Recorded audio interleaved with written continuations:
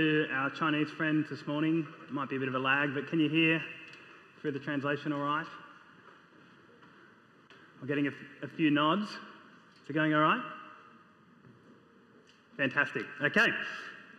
What a thing to do on a long weekend. The best thing to do on a long weekend, to come and worship God, to hear his voice. Oh, thank you. What service around here, eh?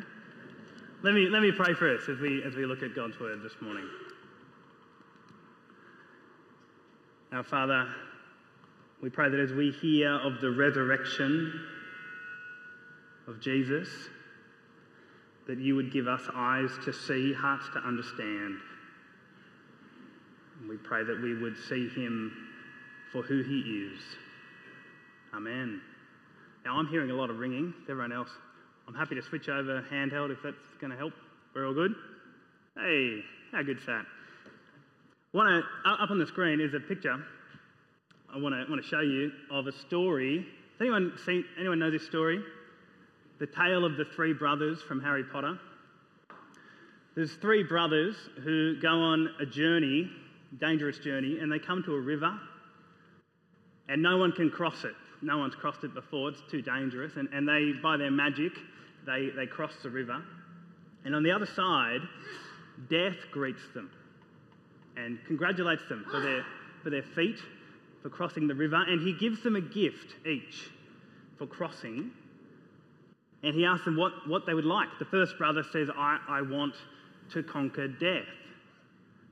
Nice thing to ask death, isn't it? And so death gives him a powerful wand so that any of his enemies he can beat.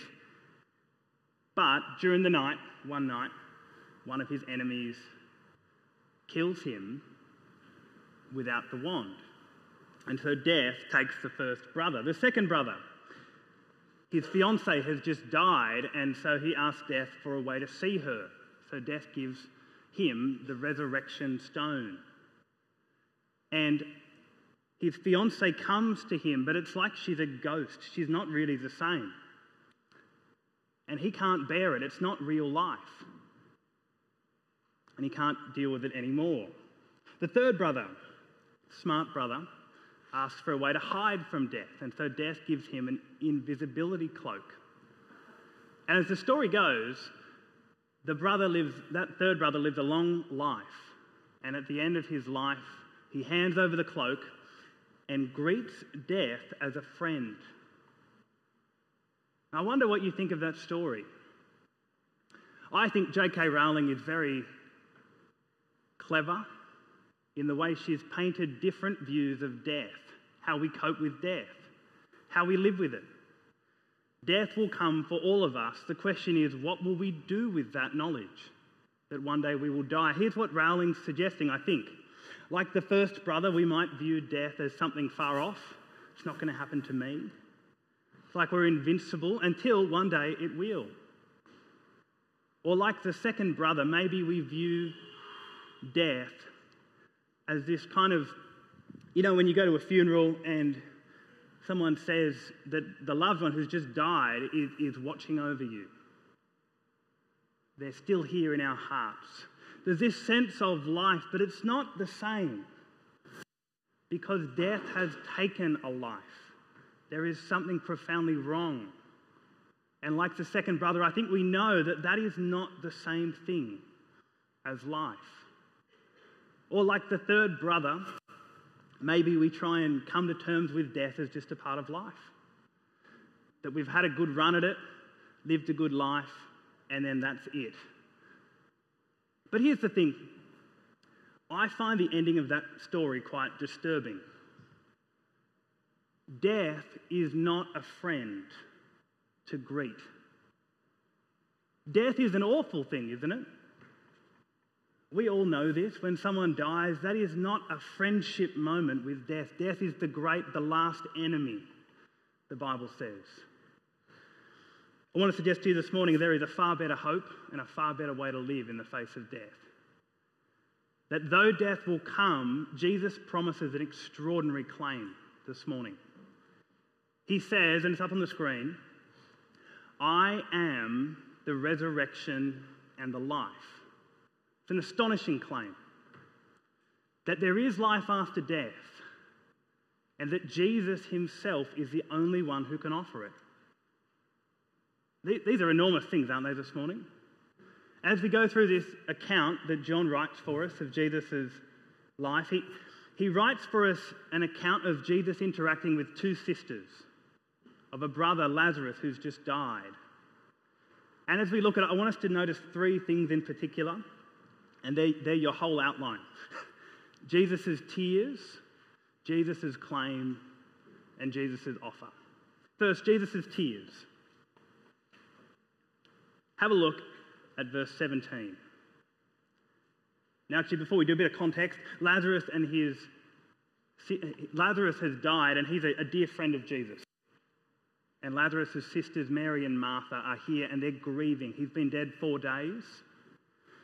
Pick it up at verse 17. Now, when Jesus came, he found that Lazarus had already been dead in the tomb 4 days. Bethany was near Jerusalem, about 2 miles off, and many of the Jews had come to Martha and Mary to console them concerning their brother. So when Martha heard that Jesus was coming, she went and met him, but Mary remained seated in the house.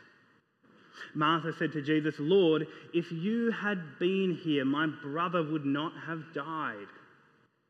But even now I know that whatever you ask from God, God will give you." And do you hear the pain in her voice?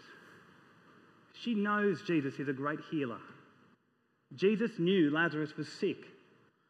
And she's saying, "Lord, if only you had been here, he would still be alive." You'd hear the question in her voice. It's the same words Mary said later in the passage. See, Martha goes and tells Mary that Jesus is here. She gets up and comes to him, verse 32. Now when Mary came to where Jesus was and saw him, she fell at his feet, saying to him, "Lord, if you had been here, my brother would not have died." See, both sisters know that Jesus has great power to heal. He has done it time and time again. But their brother has died. Surely that is the end. There's no hope for him now. Is Jesus too late? Have a look at verse 33. When Jesus saw her weeping, and the Jews who'd come with her also weeping, he was deeply moved in his spirit and greatly troubled. And he said, "Where have you laid him?" They said to him, "Lord, come and see." Jesus wept. So the Jews said, "See how he loved him." But some of them said, "Could not he who opened the eyes of the blind man have kept this man from dying?" We're going to focus in on what is the shortest verse in the Bible, verse 35. Have a look down there. It says simply, Jesus wept. It's a profound verse. But I want to ask the question, why? And at a surface level, that might feel a bit stupid. He's coming to the tomb of his friend and he weeps. Of course he weeps. His friend Lazarus has just died. But I wonder if, as you've read, that might not feel quite right. In 5 minutes, Jesus is going to raise him from the dead. And yet he weeps. If that's why, surely he'd say to them, "It's okay. Everybody calm down. Let's go to the tomb. I'll raise Lazarus and we'll have a cup of tea." Don't you think? I don't think that's the only reason he's weeping. Why does Jesus weep here? This is critical. I take it he comes face to face with death. The reality of death in our world. See, the language John uses is very strong. He's deeply moved. It's like he's churned up inside. He's angry. He's not calm here. These are hot tears. And he comes to the tomb and he weeps because of death. Because death is in our world. And death is a great enemy. It is not a friend. See, instinctively, we know that there is something wrong with death, don't we? Have you ever thought about that? That we all get this sense that when someone dies, there is something awful that has happened. But why is that? See, everybody dies. It's one of the constants of our world, and yet we feel like it's wrong. The Bible says there is a reason why it feels wrong. And it's because of sin. See, back in the Garden of Eden, God made Adam and Eve to live in a beautiful paradise with him forever. And he said to them, don't eat from the tree of the knowledge of good and evil, but trust me. Because if you eat of that tree, you will die. And what they did is they ate the fruit. They rejected God's way, just like we have. And they ate the fruit, and death came into the world because of sin. Because death is the consequence of rejecting God. That is why it's in our world. You know, a few years ago, I went into the shops, as you do, and I was looking in the canned food aisle. I think I must have been buying my wife canned tuna or something, but I looked next to it and there was canned chicken. Have you guys seen this? It's an extraordinary product. I'm a bit of a germaphobe. I'm a bit of a food poisoning phobia kind of guy. I saw kind of lukewarm canned chicken, and that's very disturbing to me. So I picked it up, and it was called Heinz Sweet Corn Mayo Chicken. Now, that doesn't sound very appetizing, but I looked at it, and it didn't have a use-by date. And that disturbed me a fair bit. And so I bought it. And I actually emailed, this is true, I actually emailed Heinz that night. And I said this, I said, "Dear Heinz, I have just purchased a can of your chicken sweet corn mayo.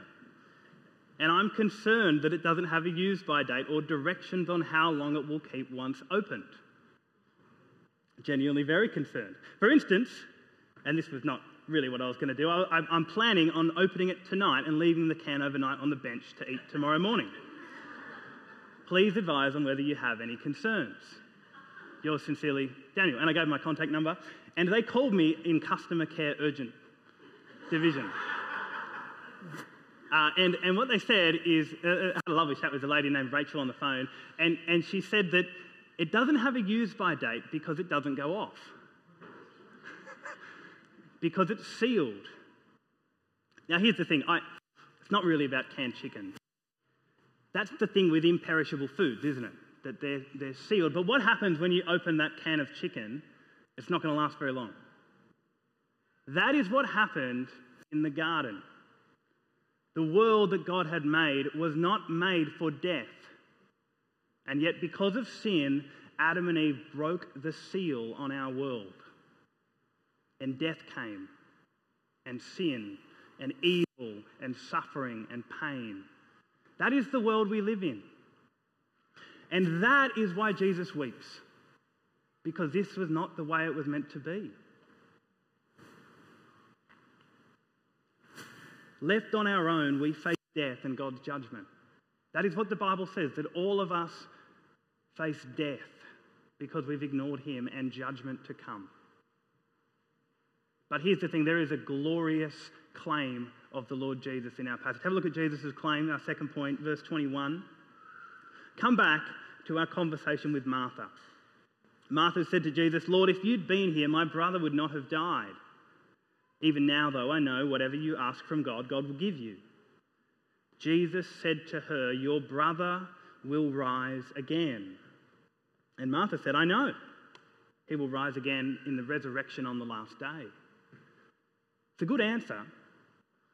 Martha is an Orthodox Jew. She believes in the resurrection to come, that God had promised in the Old Testament there would be a day when the dead would be raised. But Jesus continues, and this is an extraordinary verse, verse 25. Jesus said to her, "I am the resurrection and the life. Whoever believes in me, though he die, yet shall he live, and everyone who lives and believes in me shall never die. Do you believe this?" See what Jesus has done? There is a resurrection to come where the dead will be raised, and he says, "I am the one who will do it. I am the one who has come and who has the power to raise the dead." to give eternal life. That is an astonishing claim, isn't it? Jesus says, I am the one who can raise the dead. There is a life to come, he says, and it's found in him. Verse 27, she said to him, yes, Lord, I believe that you are the Christ, the Son of God, who is coming into the world. Now, that is a very insightful reflection from Martha. What she's done is she's drawn together two truths, that Jesus is the Christ, God's King, and that the day of resurrection to come will be ushered in by him. This is an astonishing truth, isn't it? That there is a day to come when the Lord Jesus, and he is the Lord of heaven and earth, will return. Notice what Jesus is saying though. Who has the power to raise the dead? It's God. Only God has the power to raise the dead and give them life. And yet Jesus here says, I am. In fact, I am the great I am. I am the Son of God. This is who Jesus is. He is the Lord and he is the judge. These are weighty truths, aren't they? And he gives us a picture of what he means by raising Lazarus from the dead in our passage. Have a look at verse 38. Verse 38, then Jesus, deeply moved again, came to the tomb. It was a cave and a stone lay against it. Jesus said, take away the stone. Martha, the sister of the dead man, said to him, Lord, by this time there will be an odour. For he's been dead 4 days. He's very dead. Decomposition has started to set in. This is not going to be pleasant, she says. Jesus said to her, verse 40, did I not tell you that if you believed, you would see the glory of God? And so they took away the stone. Jesus lifted up his eyes. He prays to his Father. Verse 43. He cried out with a loud voice, Lazarus, come out. And the man who had died came out. His hands and his feet bound with linen strips. He's still in his death clothes. And yet he walks alive. And Jesus says, unbind him and let him go. That is an astonishing miracle, isn't it? Did you hear what we just read? Jesus says to a dead man, come out. And he rises from the dead and walks out in full view of them all. Amazing miracle. That is power over the dead, isn't it? To look at a man who'd been dead 4 days and say, get up. But that's not the biggest miracle in the Gospels. And it's certainly not the biggest resurrection. See, this miracle points to a far greater truth. And I wonder whether there's another reason why Jesus is so agitated in this passage when he comes to the tomb. See, in about a week after this moment, he would be in his own tomb. The Romans would crucify him and he would die, would be buried in a tomb very much like Lazarus's. I wonder if as he's coming face to face with Lazarus's death, that he's contemplating his own death very soon. See, the resurrection of Lazarus from the dead is actually part of what causes the authorities to arrest and kill Jesus. Have a look at verse 46. We didn't read it before. But some of those who'd seen Lazarus rise from the dead, went to the Pharisees and told them what Jesus had done. Skip down to verse 53. So from that day on, they made plans to put him to death. Jesus knows this. This has been his plan, to go to his own death. Isn't it a remarkable irony that in the raising of a man from the dead, Jesus is condemning himself to death? In fact, that is the gospel, isn't it?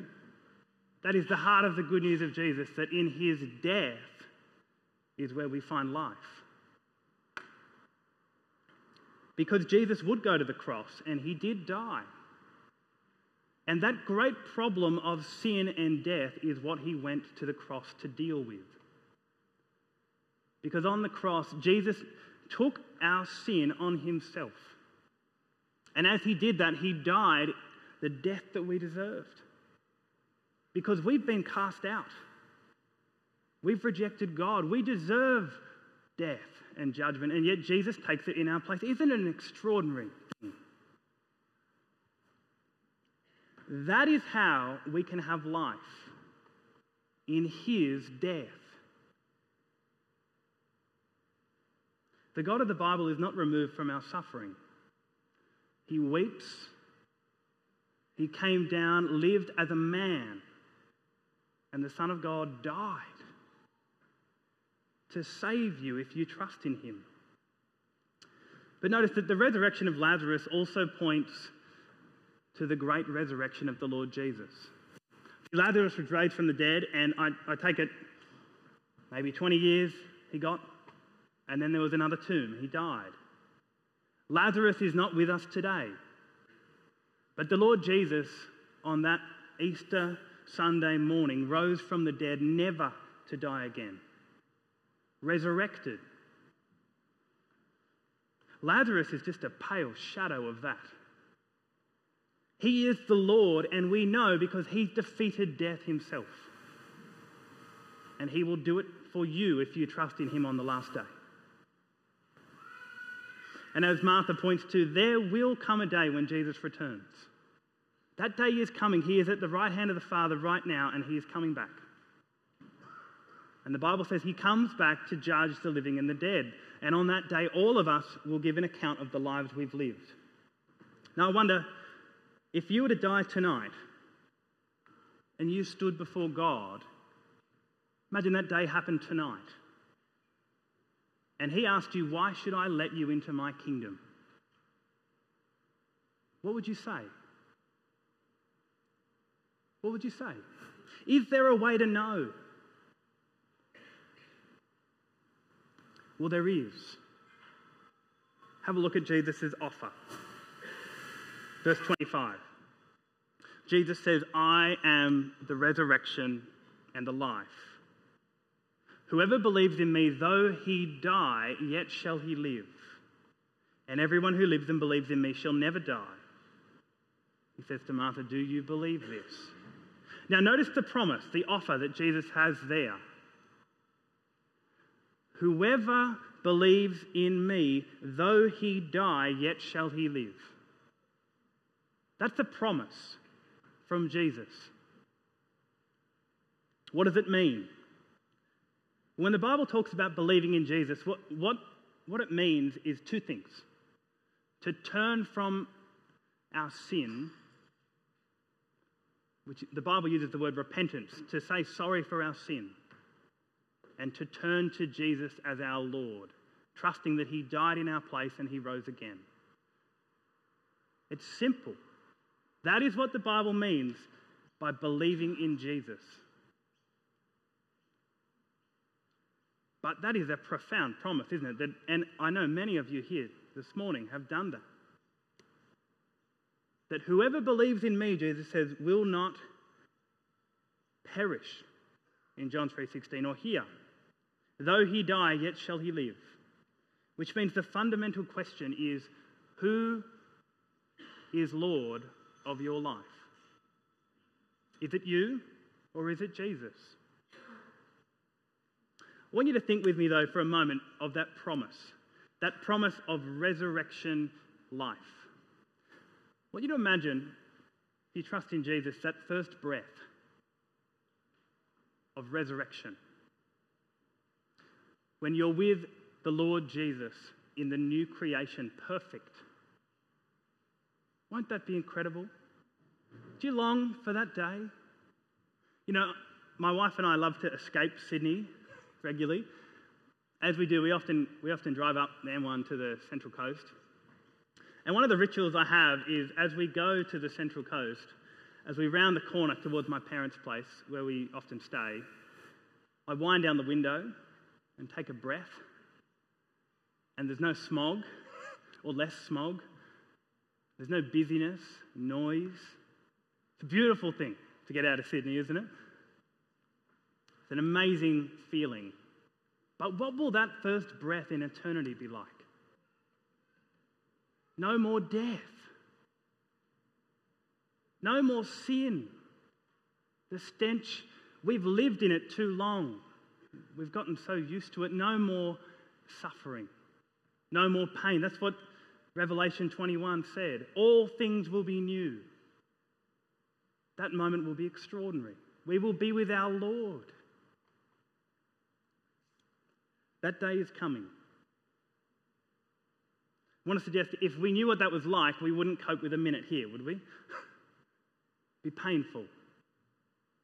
That is the life that is coming.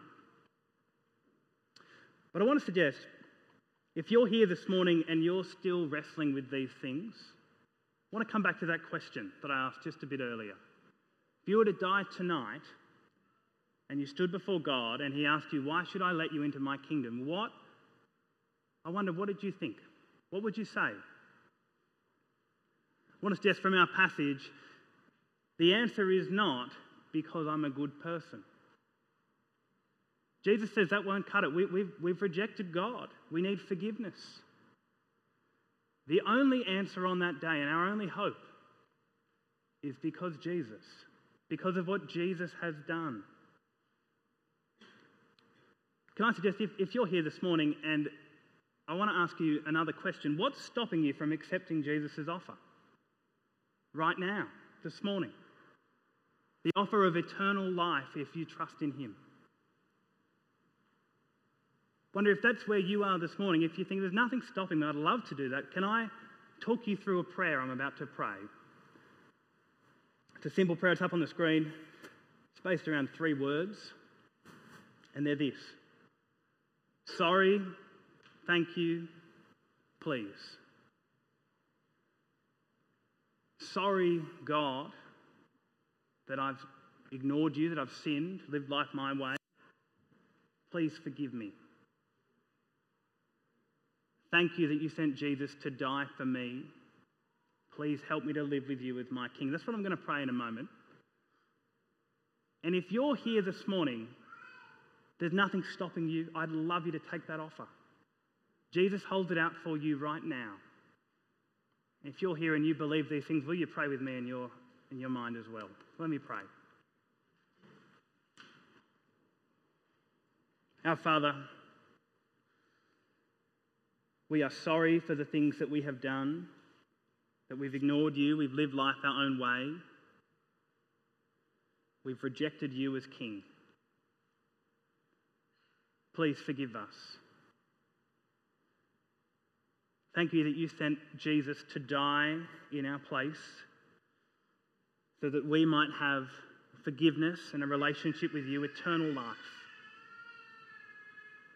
Please help me from this day on to live with you as my King. Amen. Well, we're going to pray a song now. Turn your eyes upon Jesus. A beautiful song to reflect on some of the things we've heard this morning.